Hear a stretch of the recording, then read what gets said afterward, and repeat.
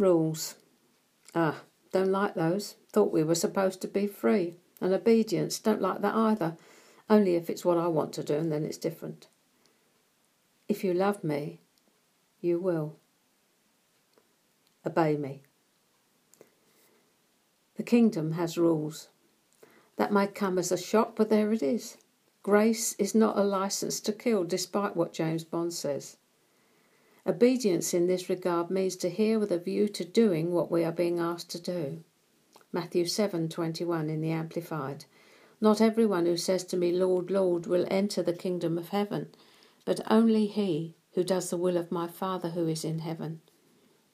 Entrance into the kingdom is what is at stake here, and Jesus points now to the will of the Father. The gospel is free, but it isn't cheap. Aslan is good, but he isn't safe.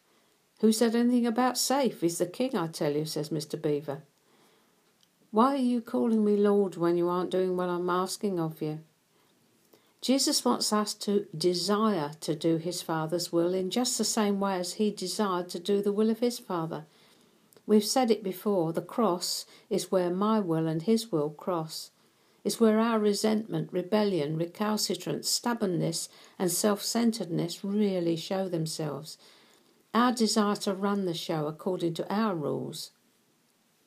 In an age where there are no absolute truths, we as his people must get back to finding out what his will for us really is, and when we do, obeying it. In other words, following his rules.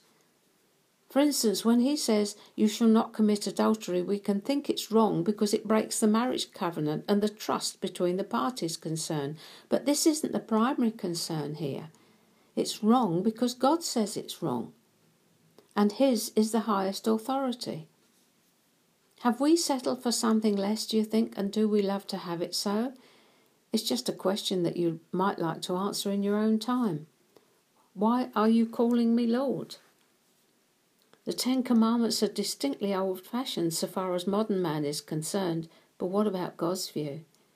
Did he really say? Are we being duped, just like Adam and Eve in the garden, by questioning God's right to impose conditions on keeping that which he not only owns, but created, and loves and guards with a passion? The earth is the Lord's and everything in it. Back to the drawing board, I think.